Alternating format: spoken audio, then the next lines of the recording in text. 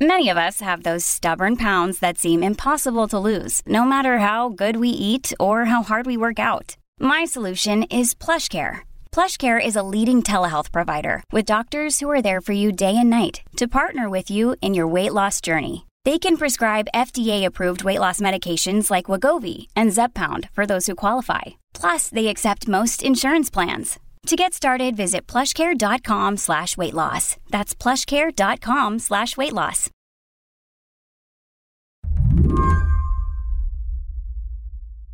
Jean Peters Baker swore an oath to uphold Missouri's laws. And then Roe v. Wade was overturned. And Jean had to try to figure out what exactly the law was. In Missouri, an abortion trigger law was nearly instantaneous. Within the first 15 minutes, it became law in Missouri upon the decision being released in Roe. Wow. I mean, have you ever had a law flip that quickly? It's like a light switch. No, we really haven't. Certainly not one of this caliber. Jean is the Jackson County prosecutor, by the way. I had to pivot pretty hard to see, okay, what is this new law? And then when I realized, oh, it's a near total ban. Near total ban.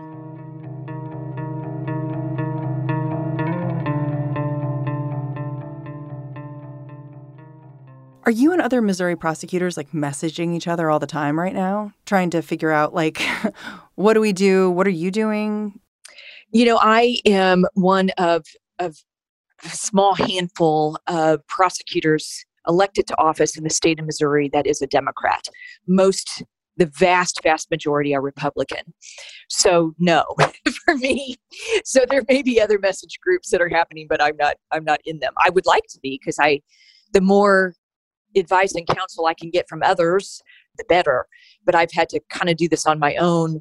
I've done it with healthcare providers just to kind of help me figure this one out. Where are we now? What does this mean? Jean has scoured the law itself, of course. Missouri's ban passed in 2019.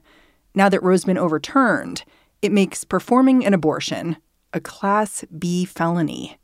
The one little caveat Missouri legislators kept was life of the mother. But when I looked at that more closely under black letter law, well, it's immediate life of mother. So it requires an emergency of mom for her to terminate a pregnancy. So that's a very narrow category. And I don't think any of us really know quite what that means. Yeah, it's funny. I have a colleague who has this theory that the abortion bans that are going into effect right now, the people who wrote those laws never really thought they'd go online. And the reason she thinks that is because the impact has just been so chaotic. It's like folks never really thought through what would happen on day 2. I think that's true.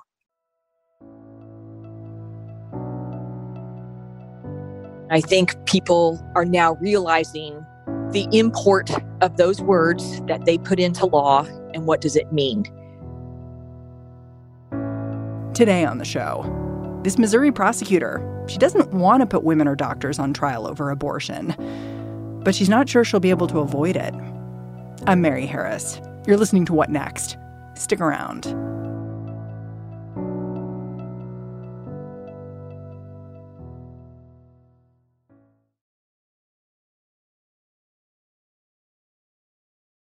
This episode is brought to you by Discover. When it comes to your finances, Discover wants you to know they are the credit card that is always there for you. With 24/7 U.S.-based live customer service, everyone has the option to talk to a real person anytime, day or night. Yep, that means no more waiting for, quote, normal business hours just to get a hold of someone. We are talking real service from real people whenever you need it. Get the customer service you deserve with Discover. Limitations apply. See terms at discover.com/creditcard. Jean Peters Baker follows the news. She saw the big abortion ruling coming. But the thing is, she didn't quite believe it. For me, it was, wow, that's I'm still at wow. It's hard to put my head around all that. There's something about that. It's just hard sometimes to prepare in advance for something that you even see barreling down the tracks. So this is a new place for us to be. I can't really think of something very similar to it. Baker lives in a bluish part of Missouri. Her county contains a chunk of Kansas City, some nearby suburbs. She worked in the local prosecutor's office for over a decade. Then in 2012, she got elected to run the place. When the Supreme Court ruling came down overturning Roe, she was prepared. She told her constituents she'd use her prosecutorial discretion to limit how many abortion-related cases ended up in court. It's not entirely clear, though, what that's going to look like, even now. My job is to uphold all Missouri laws, even those I don't have a whole grand amount of respect for, and I think that they might do some harm. Now, that said, it's very, very important for me to tell your listeners that I do have discretion, and I will use my discretion in ways that helps my constituents rather than I think needlessly harms them. Man, that feels like it's a squishy promise. And I understand that you're in a difficult position. Would you say you support abortion rights? I do, as an individual, as a female, and politically, I do. But as a prosecutor, this is not the county of Jean Peters Baker. This is the county of Jackson under the state of Missouri. And so that oath I took was to uphold all Missouri laws. That said, I can review these cases with a great amount of skepticism. I can view them knowing that it's, maybe the black letter law might look easy, but the facts of these cases will not be. Is there any circumstance in which you see yourself prosecuting a healthcare provider or a woman over abortion? So there's the rub, okay? There's the rub. It's nearly impossible. And keep in mind, I've been doing this job for quite a while. I started as an intern in the office and then got hired as a young prosecutor. And so I'm closing in on my 25th year of this kind of work. One of the things I've learned is that you need to be careful of saying never, always. The facts of individual cases are going to guide what happens. And I've looked at a case before that was brought to me outside of the protections of Roe and chose not to prosecute that case after I did some more probing. I asked more probing questions in that investigation that led me to a completely different place. And it led me to not prosecute that young woman. What were the facts? Do you mind laying them out? It was a very young mom, I'd say about 6 years ago. The father was out of the picture and she ordered drugs through the mail and she did abort her fetus, but she also nearly killed herself. There's some other factors that layered in there. Her socioeconomic status was very low. She had no family support. So she was just somebody out there on her own struggling. And I don't believe my system is meant to bring her into a courtroom. I did not prosecute that case because I learned during my review of it that she was suicidal, that she almost killed herself, by taking those drugs. And to you, that was mitigating. Of course it was. And every prosecutor should want to know those things. So you need to go out and get them yourself. And perhaps for the healthcare provider, you need to fully understand that individual's thought about what they needed to do as a healthcare provider. What's their oath? What's the oath of a healthcare provider? I'm trying to put myself in the position of a physician in Jackson County who has maybe provided abortions in the past and maybe looking for guidance about what to do now. And I feel like hearing what you're saying, it makes a lot of sense. But I guess it also doesn't give me a ton of reassurance that I'm not going to be dragged through a process for doing what I see as my job. And I look at you and I think you were elected. You could be no longer the prosecutor in a few years. And then maybe I'm really in trouble. That's right. That's true, too. What do you hope that doctors do in your county, hearing your position? Like, what do you hope it gives them? I really would love to be able to give healthcare professionals reassurance. All I can do, though, in this moment is give them the notion that I will give everybody a fair shake, that my job is to review the law, to make sure that I am upholding my role as the prosecutor. But even that said, I believe in the work that healthcare providers do. I believe that they are the experts, not me, and that I want to respect the work that they do. There's a Republican county prosecutor in your region, in Platte County, who said he will pursue abortion ban-related cases. That makes things extra confusing, I'm sure, for those physicians and women about what they do. And it makes it seem even more like what you're offering might be cold comfort. And I understand it's all you can offer potentially. But I wonder if you struggle with that a little bit. I am 100% struggling with it, yes. As a public servant who upholds Missouri's laws by an oath of office, I am simply the steward of this office for now, entrusted by the voters to do it.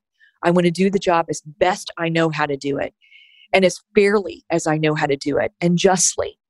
So, with all those things in mind, I have a very difficult job ahead in trying to figure out how to provide some comfort to the necessary work that healthcare providers give without being harmful to them in that process. It's going to be difficult for all of us. You've shared a bunch of concerns about Missouri's law. And one of them is that it could be used to prosecute a woman who sought an abortion. And I wonder why you think that, if you could explain that. Like you've explained it very clearly before, where you talk about, the law says a woman shall not be prosecuted for a conspiracy to violate the provisions of this subsection, which means, wow, there are a few other things maybe she could be prosecuted for. Absolutely. What kinds of things? Well, for instance, she could be viewed as the principal in that situation and prosecuted for some grade of homicide. Oof. Oof is right. Now, let's go a few steps further, because that's where Missouri's law is. Missouri's law is very specific that we have no exception, none, for a rape victim or incest victim. Now, that one angers me a great deal because you've called it mean. I did call it mean. Since I've called it mean, I can't think of a better word. It's mean-spirited. I know you prosecuted rape and incest cases before you led your office, and I imagine those cases are kind of what's in the background when you think about this. Well, they should be they're in the background for every single prosecutor in America. Okay, I'm not different. Every jurisdiction in America will have rape victims that walk through their office doors that have been forcibly impregnated, or the potential for that to occur is great. For incest victims, and I don't mean to be overly blunt, but this is where we are now. Incest victims are so repeatedly attacked. They're so repeatedly forced to have intercourse without their consent that there's a greater risk of pregnancy for them. They will show up as pregnant. It's just one of the consequences of that horrendous crime. That horrendous crime occurs in every part of America.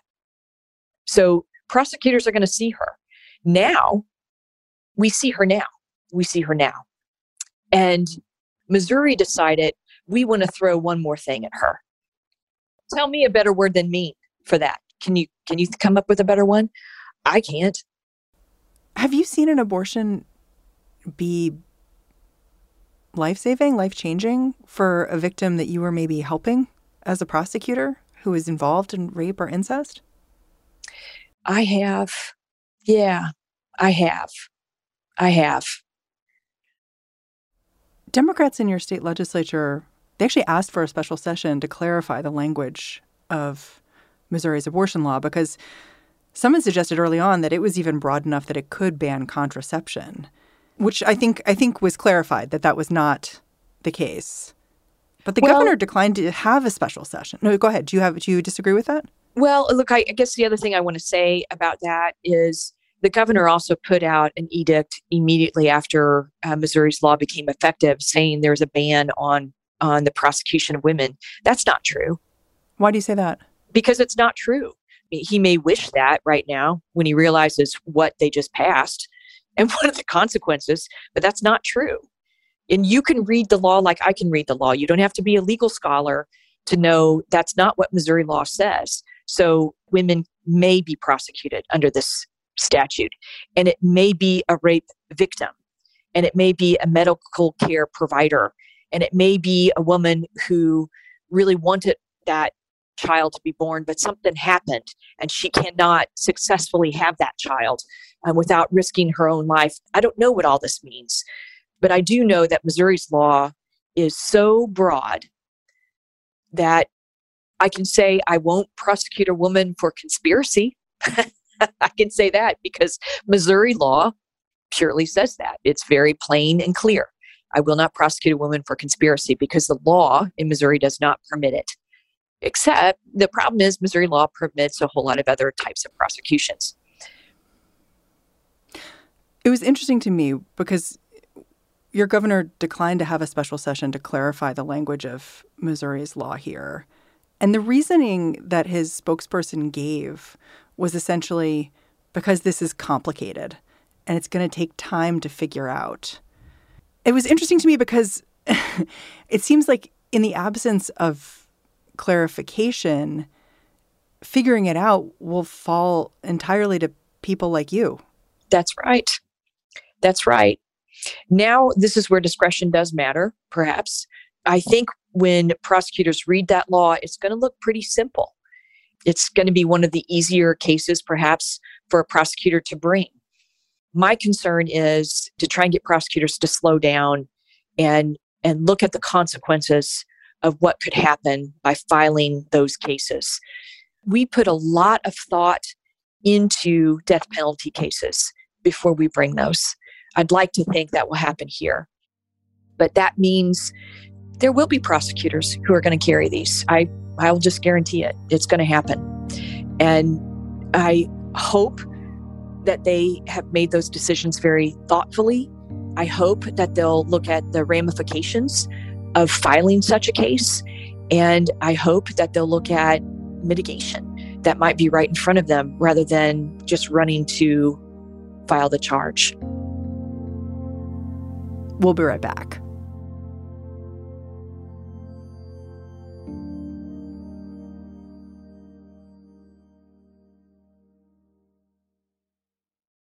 Last week, there was this story out of Ohio that got a ton of attention about a 10-year-old who traveled out of state to get an abortion after being raped by a 27-year-old. Raped, 6 weeks pregnant, already traumatized, was forced to travel to another state.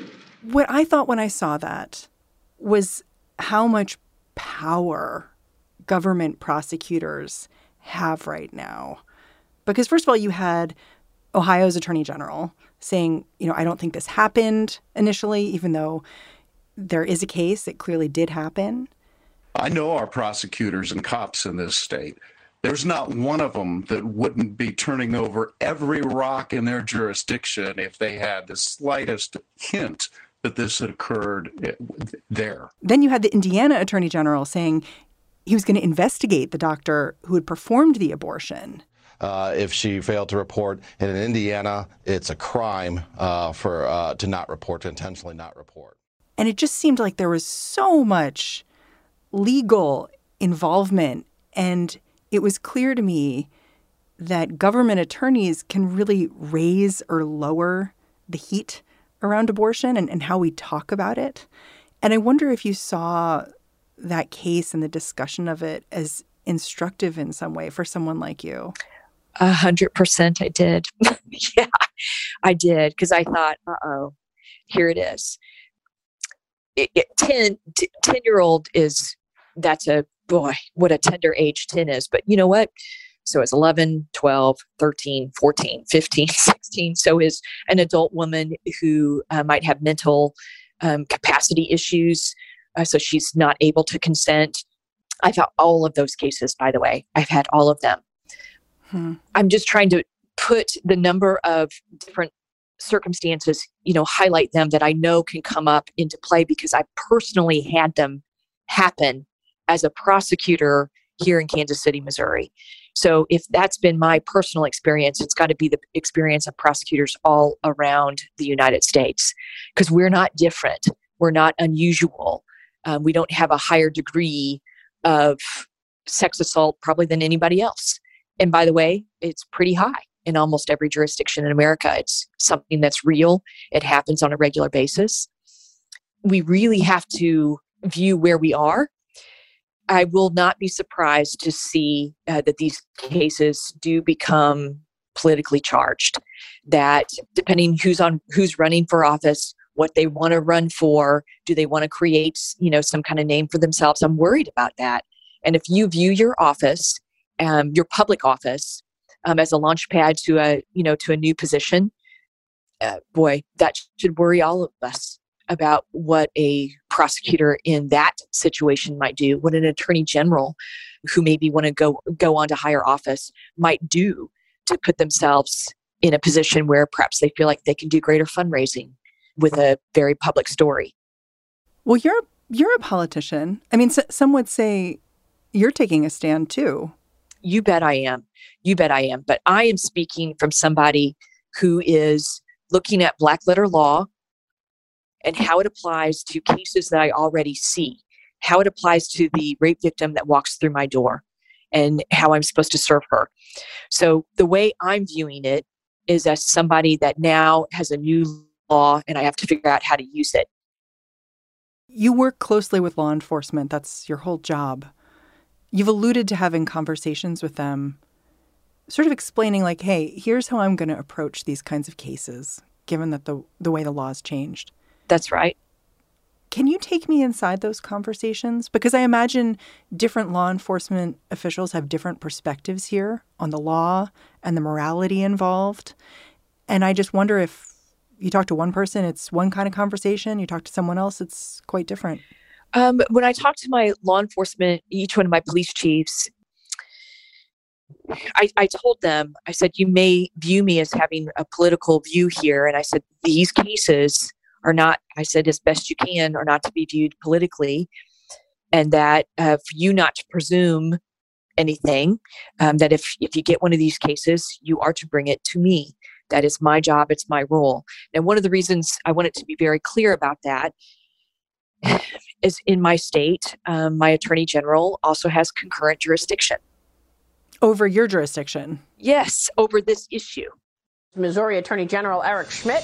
A.G. Schmitt, it's great to see you again. Thanks very much for being here. Yeah, I mean, this is something that's been worked on for decades. People have preyed upon this. It's a long time coming. Thankfully, he is the seated attorney general, and he is running for higher office. He is running for the United States Senate. I don't forget for a moment that that is the man that may come into my jurisdiction if I'm not doing my job. He may come in and say he's going to do it for me. And I'm not going to have that. This is my jurisdiction, and I will prosecute or not the cases that occur within my jurisdiction. So for me, it's another sort of reason that I need to be careful with what language that I use and be careful about how I go about handling my job as a prosecutor. So you're going to law enforcement and saying, come to me. Like, I got this. Don't, right. Please don't go above my head. Well, don't go somewhere else just because you may have a certain political view as well.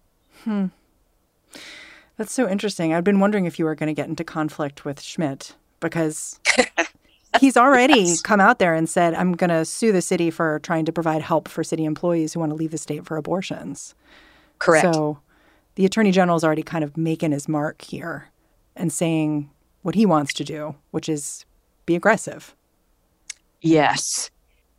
Do you fear that by speaking out and saying very plainly how you feel about Missouri's abortion ban, that you're going to draw the scrutiny of your attorney general, that you're essentially going to bring fire on yourself? I don't know how to avoid it. I don't seek it. I don't want it, but I'm not a lawmaker. I didn't make this law, and now I'm stuck with it. And I'm also stuck with the political makeup of my state, that I have an attorney general that desperately wants to be Missouri's senator. So, yeah, it's a difficult space to be in. It's difficult. It's hard not to see you as in an impossible bind. I'm in an impossible bind, but this is my jurisdiction. I was elected here. And not just was I elected here, I go to community meetings. I know my community. I know neighborhood leaders. That doesn't mean everybody agrees on abortion, not by a long shot, but they know me. They know the type of prosecutor that I am, and I'm going to do my job here rather than let somebody else come in my jurisdiction and do it for me. I'm going to do it.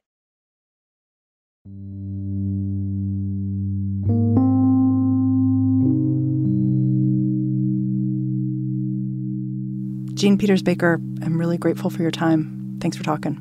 You're welcome. Jean Peters Baker is the elected prosecutor for Jackson County, Missouri. She represents part of Kansas City. And that's our show. What Next is produced by Elena Schwartz, Carmel Delshad, Madeline Ducharme, and Mary Wilson. We're getting a little help these days from Anna Phillips, Jared Downing, and Anna Rubinova. And I'm Mary Harris. You can go track me down on Twitter. I'm at Mary's Desk. In the meantime, I will catch you back here bright and early tomorrow morning.